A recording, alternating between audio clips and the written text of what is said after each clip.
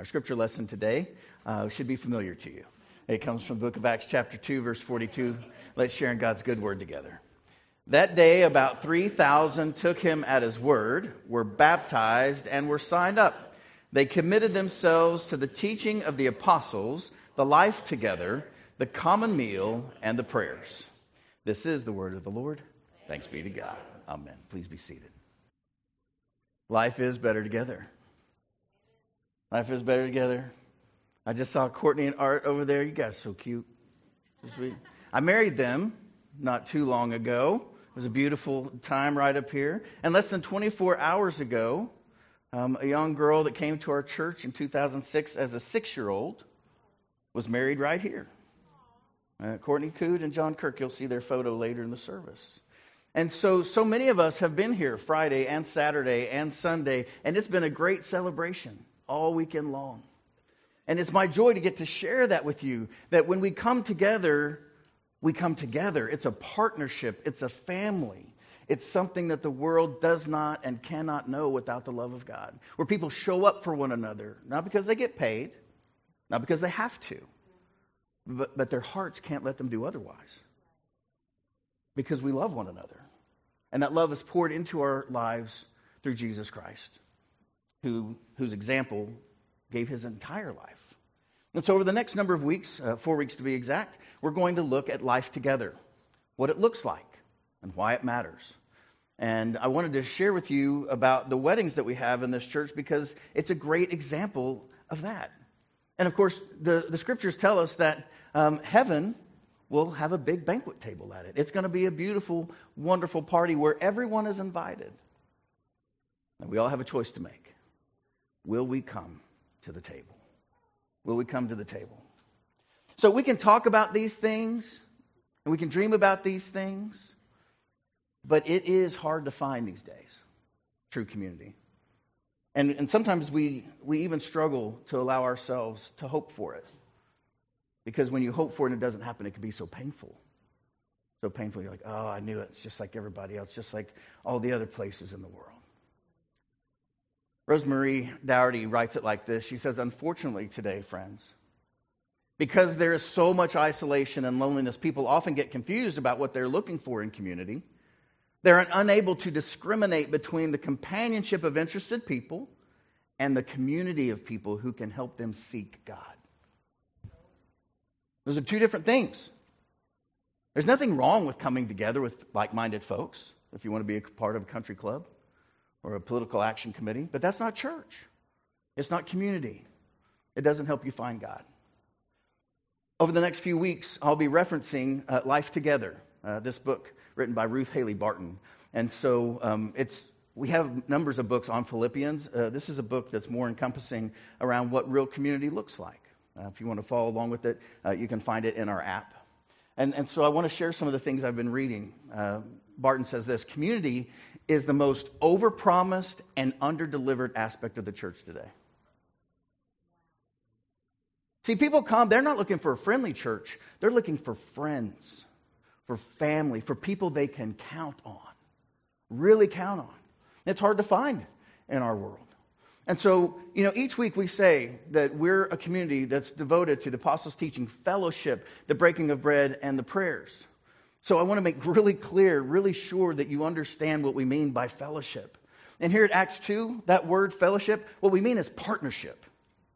Partnership, people who are invested in one another, people who can count on one another, people who show up for one another. It's not just bringing a dish to a potluck, although that's good. I like the potluck. But it's much more than that. It's saying, I can count on you and you can count on us, no matter what comes. No matter what comes. And again, Barton would say, it is possible to hang around other Christians a lot, meet regularly for worship, study our Bibles, but not change at all in ways that count. And that can happen too. That can happen too. Are we growing in our faith? Are we becoming more like Christ? Are we becoming more loving, less irritable, more able to show up for people? And again, she would say, though we can't transform others, even ourselves, we can create an environment. That's what we're trying to do here. Soil, if you will. Create an environment where transformation takes place. We can't make tomatoes But we can make sure we got good soil to give it a shot. And water and sun, those sorts of things. And so around here, that's what we're trying to do, to create an environment that if you want to grow, you can. You've got a fighting chance, and there are people that come alongside you that when the winds blow, they prop you up. And when the sun beats down on you, they provide some shade and some water for nourishment. And by the way, if you're outside anytime this summer, get some water. Man, it's hot out there. Whew. So, we are convinced that the richest fruits of community life do not grow in a garden of uncertainty. And we assume that these are the people God has given us to grow with, even when the going gets tough. So friends, one of the hardest parts of church today, especially churches like ours that are growing, is who's with us? Who's really with us? I mean, it's been really difficult post-COVID. Like we got into COVID and we had a group of people that we knew this was our community. And then we went online. And then some people, we don't see them and we don't know whether they're online or not. Some check in, some don't. If they're on the app, then they do check in oftentimes. But if they're watching on YouTube, they don't, because no one wants to use the remote to try to spell their name. Right? I mean, I get that. But like, who's with us? It's that uncertainty that undoes us. And so, there are people that I haven't seen in a year. And I'm like, I wonder if they're with us. And I'll call them like, oh yeah, I'm with you online every week. I'll call somebody else up I haven't seen in a year, and they won't call me back. They're gone. Never saw it coming. It's that uncertainty that will undo us. We have to know who's fellowship, who is really fellowship, who is really partnering with the work of God for the kingdom of God, for the people of God, and for the transformation of the world. We understand that if we don't work our stuff out here in this community, we will probably meet the same issues and ourselves in the next that we attach ourselves to, Barton says. So here's the thing. In case you haven't been here before, this is not a place where we allow fighting. We don't. If there's a disagreement, we try to deal with it same day. We talk to one another. We pray about it. We bless one another. And we bless one another here, or we bless one another on our ways to someplace else. But there's no fighting. There's no anger. There's no, mess here. That's not what church is about. And so we just don't do that.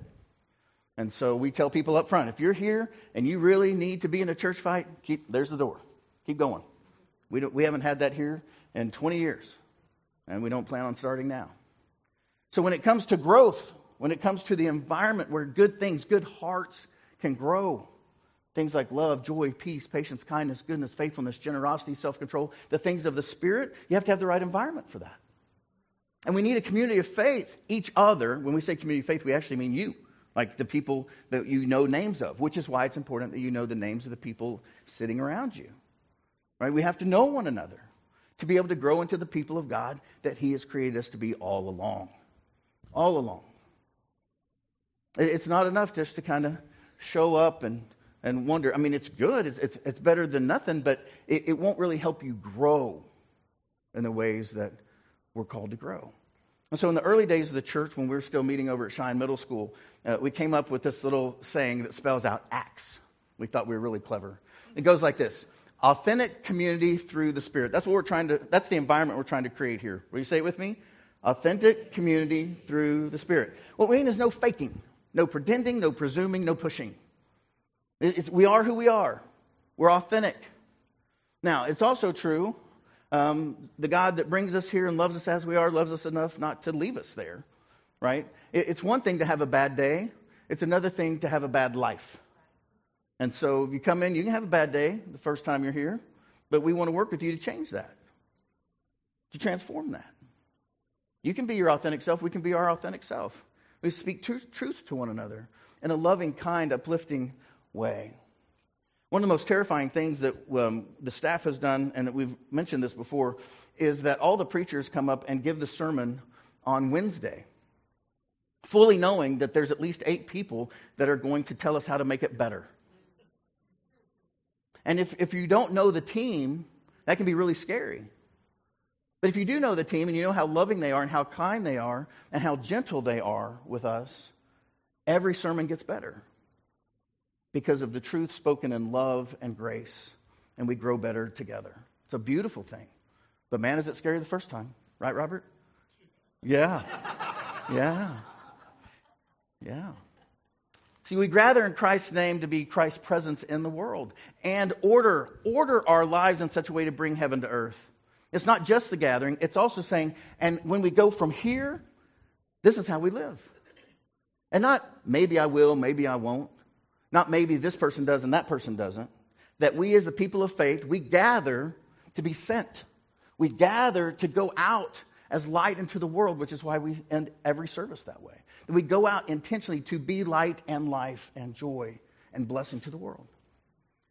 The great theologian Robert Mulholland says it like this: we can no more be conformed to the image of Christ outside corporate spirituality, church, than a coal can continue to burn outside of the fire. All right? Many of y'all know that I've been trying to grow roses over the last year and a half or so. And I'm not patting myself on the back. I just want you to know how deeply I am into this. I have 41 rose bushes I planted in the last 2 years around the house. And so I've become, I like to envision myself as a backup plan of becoming a florist. And so I'll play around with different flowers and those sorts of things. So I tried the other day, and I cut off something just to have some green. And man, was I disappointed when I figured out that even when I put it in water, it wasn't 10 minutes before that particular limb was completely dead and droopy. That's not true for all, but for that one it was. I was like, oh, yep, that's what it's like when we get outside of community, when we get disconnected from the vine of Christ, God's people. We can look good for a moment, but if we're not careful, we'll just wilt. Not through any fault of our own, we just do. We need one another, and for all kinds of things.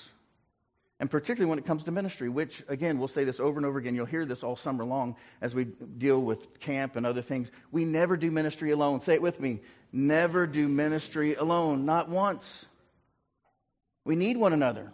It keeps us safe, keeps others safe. And so over the next number of weeks, I want to show you what real church can look like. Church that changes the world. Church that comes from every nation, every tribe, from the reaches of the earth.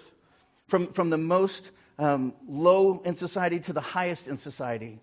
It happened in the church of Philippi.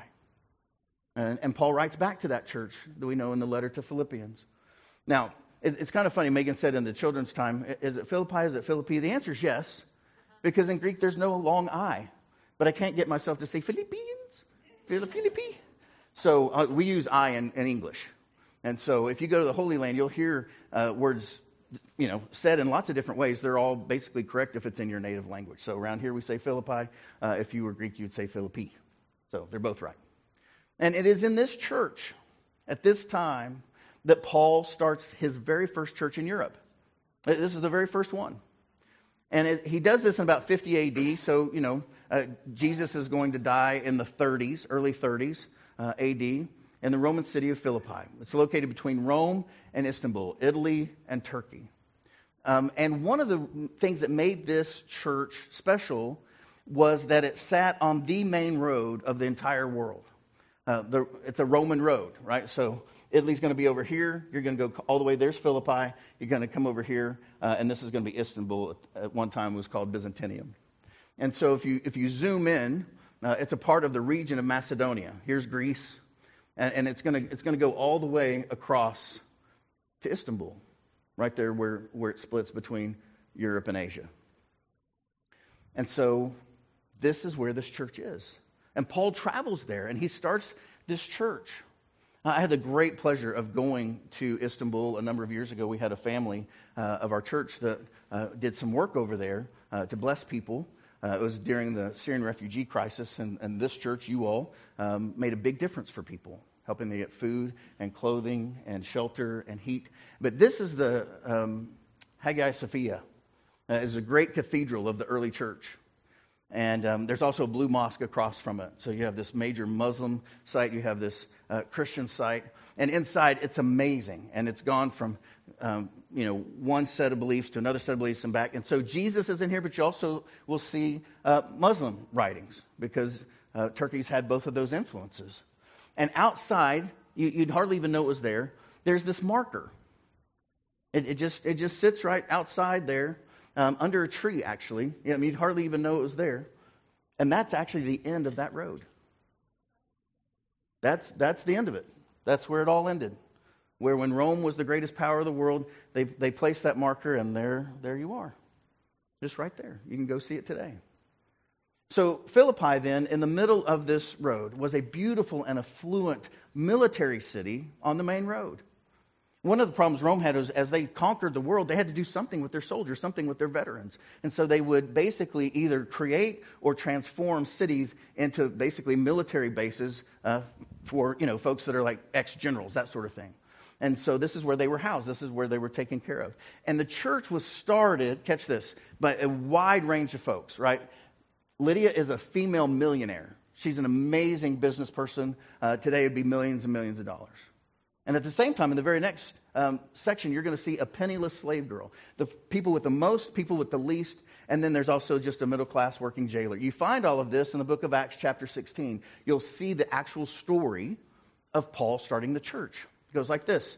And from there to Philippi, which is a leading city of the district of Macedonia, which you saw, and a Roman colony, which you know, we remained in this city for some days. On the Sabbath day, we went outside the gate by the river, where we supposed there was a place of prayer, and we sat down and spoke to the women who had gathered there. A certain woman named Lydia, the millionaire, a worshiper of God, was listening to us. She was from the city of Thyatira and a dealer in purple cloth. Read this next part with me.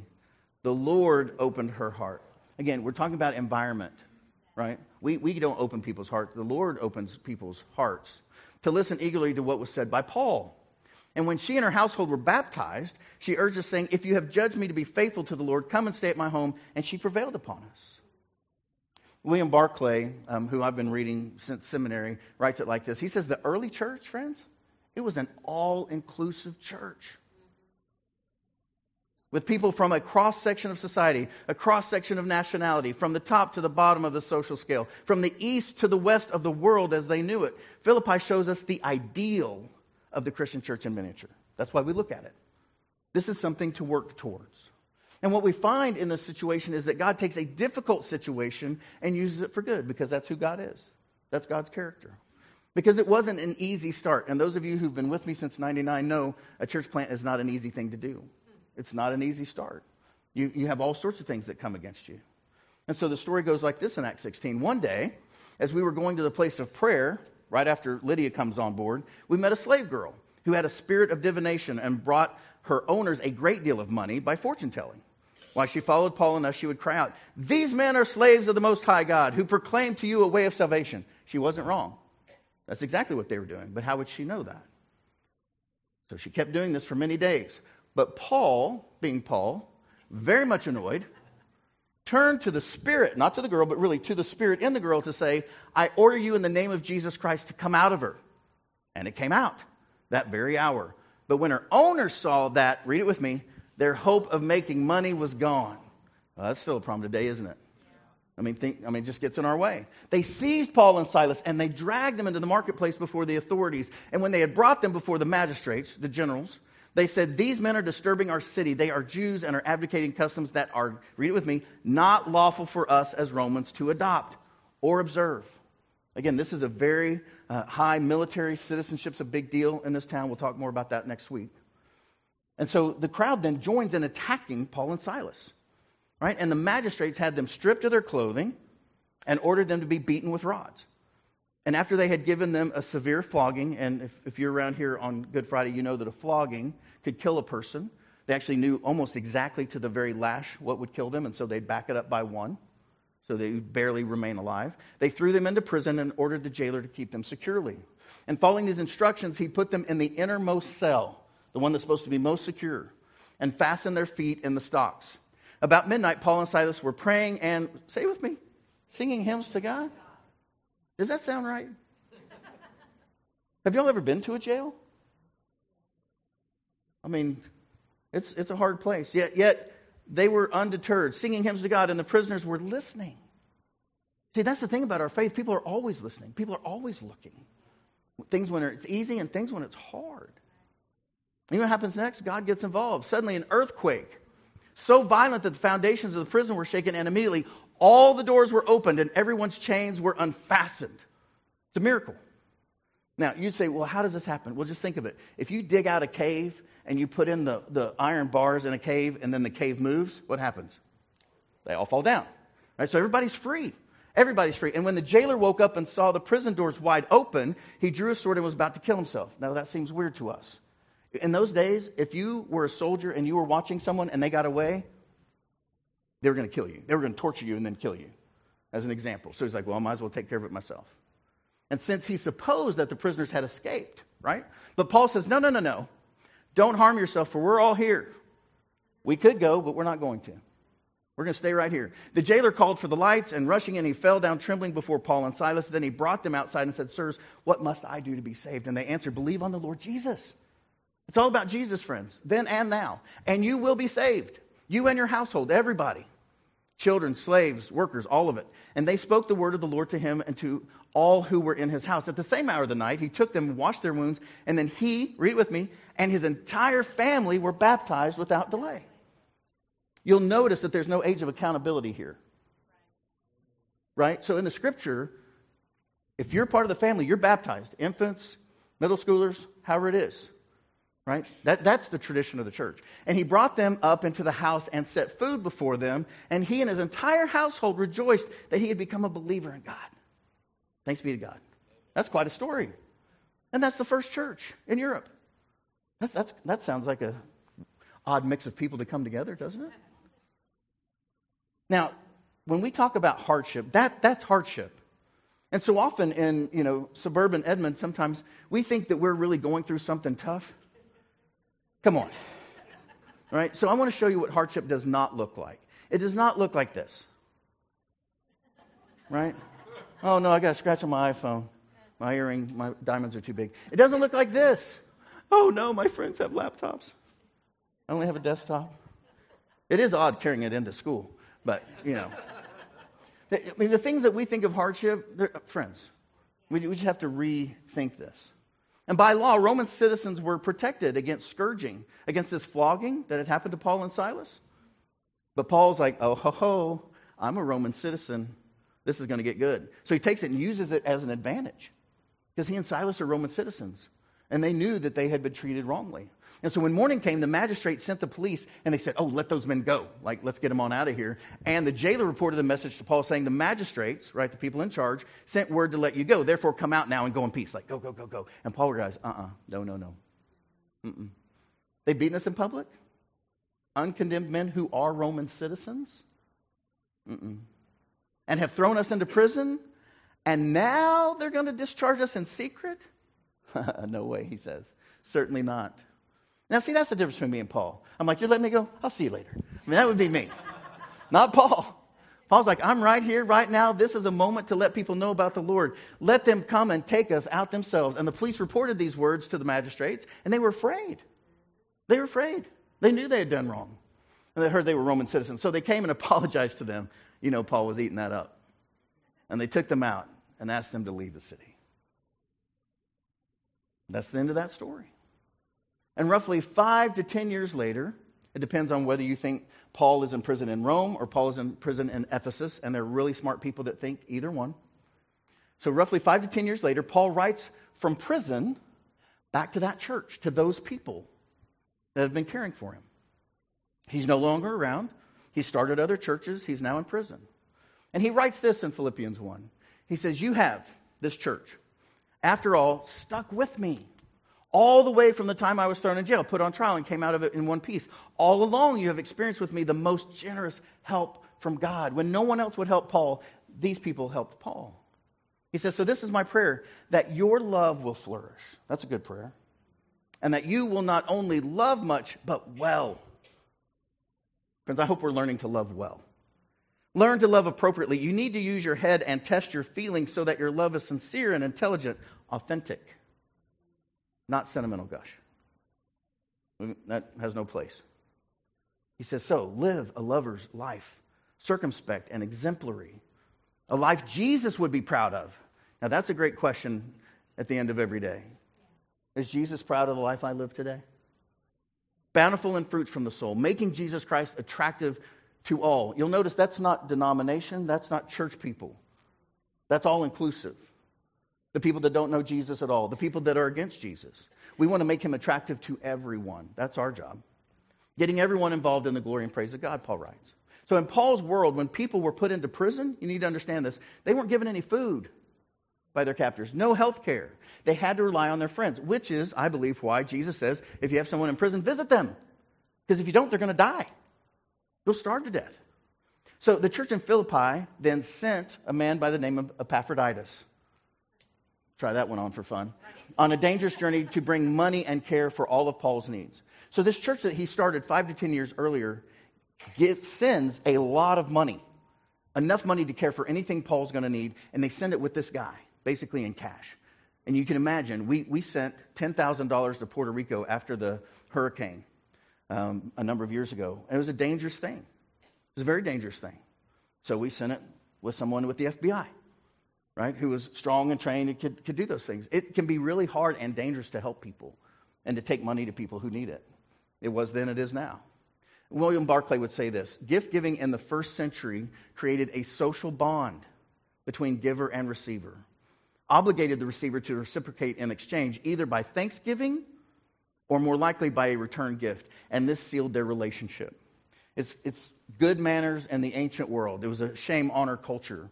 It wasn't required, but it was something that was known around them. And that's a good example for us. We don't do good things so that good things will happen to us, but you'll be amazed how often that does happen. You do something good out of the goodness of your heart because the Lord leads you, and good stuff returns. Often, not always, and that's not why you do it. But you'll be amazed how God blesses you. So this has been a controversy among churches for a long time, and that is, should Paul receive money for planting churches? Well, this is how it worked. Paul received no financial support while he was planting a church while living in that city at the time. But, and this is a huge and, once a church was doing well and Paul was on the road again, he did accept donations. That's how he did the next set of work. In the custom of this common life of generous giving and receiving. So as we give, gifts come back. That's appropriate. That's good. But it's not transactional. It's not quid pro quo. It's not, Paul can't do that at the time because then he'd be playing favorites with people who are funding his ministry at the moment. Does it make sense? But once he's gone, he can receive all of it. So he does the blessing without expectation of return in the moment, but with a hope that God will fulfill that later. So there's no obligation for the Philippians to respond to the gift of the gospel of grace that Paul preached to them. N.T. Wright, the biblical scholar, writes it like this: the fact that people from a different country would raise money and send one of their number, Epaphroditus, on the dangerous journey to carry it to an imprisoned friend speaks volumes for the esteem and love in which they held Paul. Now, maybe you have fallen prey to this temptation as well. N.T. Wright says, people sometimes speak today as though Paul was an awkward, difficult, unpopular sort of person. I've heard that. But folk like that don't normally find this kind of support, reaching them unbidden from friends far away. I mean, what kind of person must Paul have been for them to raise money and to send it and to care for them? It's not somebody they didn't like, for sure. So the unwritten rule of ancient gift giving was to reciprocate generously according to your own resources. If you just had a little, then you would do what you could. If you had a lot, you'd do what you could. Still true today. Scott McKnight would say the best kind of common life involves gratitude, contentment, and affirmation. And that's right. That's what we're trying to do here. That's what fellowship looks like. It looks like gratitude. It looks like contentment. It looks like affirmation. So imagine, friends, with me for just a moment, a place where you can walk in and the first thing you hear is, we're glad you're here. That's gratitude. That's gratitude. Imagine a place where the people say, no, we're okay financially and our time together is a gift to you while you check us out. That's contentment. That's contentment. And imagine a place where you hear each week, God loves you, and so do we. No questions asked. God loves you, so do we. Do we all have work to do? Sure we do, but that's not first. First is God loves you, so do we. So Paul writes, I thank my God every time I remember you. Gratitude. And all my prayers for all of you, I always pray with joy because of your partnership in the gospel from the first day until now. So the central idea throughout the letter is to partner with one another in a common life, something we do together in a very intentional way. And a common life in Christ includes praying, not just like, oh yeah, and remember Aunt so-and-so. we're praying for profound transformations for one another. That the real needs of one another are met and that we grow in Christ-likeness. And so this is a prayer that I hope you'll pray with me all week. It's a beautiful prayer from verses 9 to 11. It says this, and this is my prayer, say it with me, that your love may overflow more and more with knowledge and full insight to help you determine what is best, so that in the day of Christ you may be pure and blameless, having produced the harvest of righteousness that comes through Jesus Christ for the glory and praise of God. Now that's a good prayer.